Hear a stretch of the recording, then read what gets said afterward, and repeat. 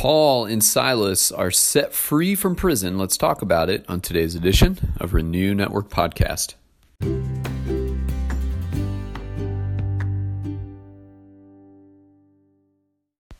Good morning, my friends. Today we're moving on in Acts chapter 16. In fact, we're going to finish the chapter today, looking at verses 35 through 40. And this is the follow-up to the teaching from the other day, where we talked about the conversion of the jailer that was looking after Paul and Silas and the other prisoners when the earthquake happened and everyone was set free from the stocks and the doors of their jail rooms were opened. They stayed put. And that moved the heart of the jailer, and Paul and Silas had the opportunity to share the gospel with him, and he and his whole household came to faith. Today we're moving on in that same story, and we're coming to the conclusion of this jailhouse moment for Paul and Silas, and we'll see how things wrap up for them.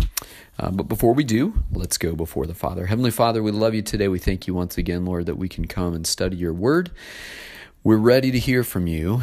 We come with ready hearts, ready ears, open eyes, and open spirits. Teach us, Lord, as you're faithful to do, we pray in your mighty name. Amen. Here's Acts 16, 35 through 40. But when it was day, the magistrates sent the police, saying, "Let those men go." And the jailer reported these words to Paul, saying, "The magistrates have sent to let you go. Therefore come out now and go in peace." But Paul said to them, "They've beaten us publicly, uncondemned men who are Roman citizens, and have thrown us into prison.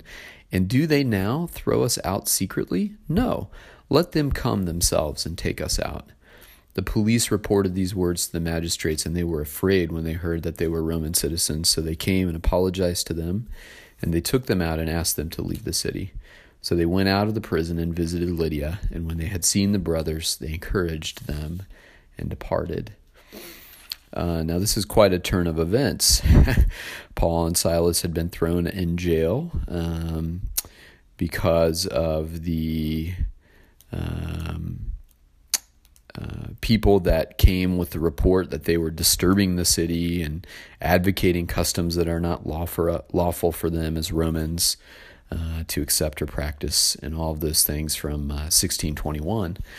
They get thrown in jail. The ones who threw them in jail did not realize they were Roman citizens, and now they're having to eat a little bit of crow. They sent the message through the jailer that Paul and Silas were being released, but Paul brought up the injustice of what had happened to them, saying they had us beaten publicly. We were uncondemned men. We were uncondemned by any court. We are Roman citizens, and they've thrown us into prison, and now they want to secretly release us to save face. No, you tell them to come down here and bring us out of this jail. And so that's the message the police, the jailers, reported back to the magistrates. They did not realize they were Roman citizens. They came down personally, released Paul and Silas from jail, and apologized to them and asked them to leave the city. Paul's boldness is what sticks out for me in this passage. Paul could have easily acquiesced to what they had sent, the message they had sent, and said, "Yeah, no problem. We'll just overlook everything." But Paul knew there was an injustice. Paul knew that there was some funny business going on, and he was not about to be a part of their secret ploy to save face and not own what they had done wrongly to Paul and Silas. And so he called out the injustice, and it was made right. But they still were not pleased to have Paul and Silas in their city, and they were asked to leave. I think this is godly courage on display.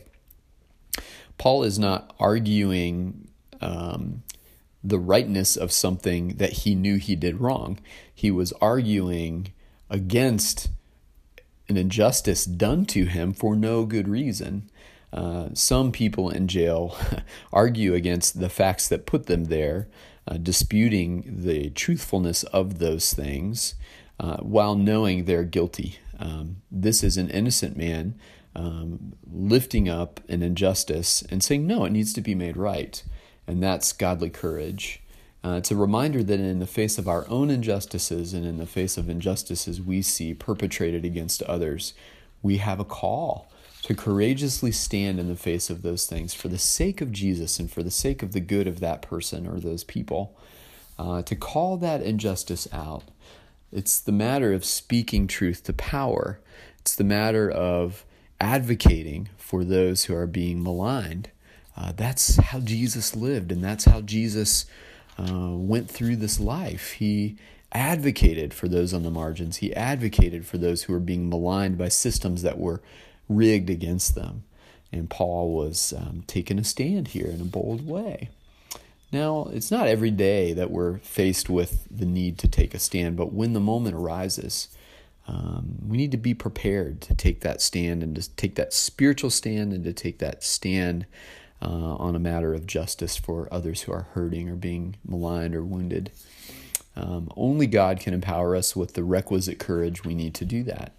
And Paul had that courage because Paul had a deep and abiding connection to the Father and to Jesus. If our connection to Jesus is waning, we will often shrink back in these moments for fear of stirring the pot or creating more trouble for ourselves. And we're likely to take the easy road when we're operating in the flesh. But when we're operating in the Spirit and our spirit connection to God is healthy and strong, we can take this stand and we will have the requisite courage and empowerment we need to do so because it will be God doing it in us and through us. All right, my friends, great message today.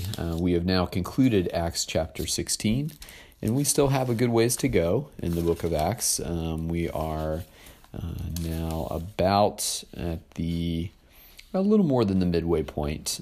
Acts has 28 chapters, and so we'll continue on into Acts chapter 17, hopefully tomorrow if the Lord is willing. And I pray that these words would continue to resonate in your hearts today as you consider them. God bless.